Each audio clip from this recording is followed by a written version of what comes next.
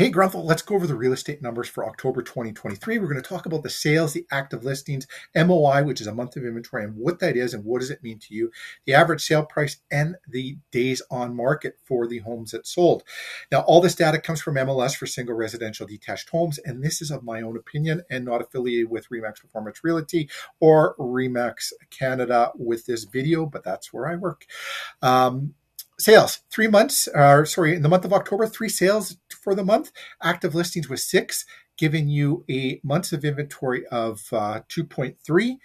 Now, what does that mean? That means that you're in still a seller's market in the area, because 0 to 4 months is a seller's market, balanced at 4 to 6 months. Beyond 6 months is a buyer's market. We are seeing some things balance out a little bit in some areas. Some areas are still in that seller's market, a little bit of a changing market. If you'd like more information, reach out to us. Let's have a conversation. Now, of these 3 homes that sold, 296,400 was the average price, and days on the market was showing at 73 for the average. Now, do you have any real estate related questions? Was there something you'd like us to go over? We'd love to have a conversation with you. If you were looking to buy or sell a home, and we've sold 2 homes in Grunthal in the last month here, if you would like to any of that information, reach out to us. Let's have a conversation. We'll go over the data with you and help you go over what selling prices are, what you should expect to pay for a house if you're buying, what you should expect to get for it if you're selling, and how long it should take.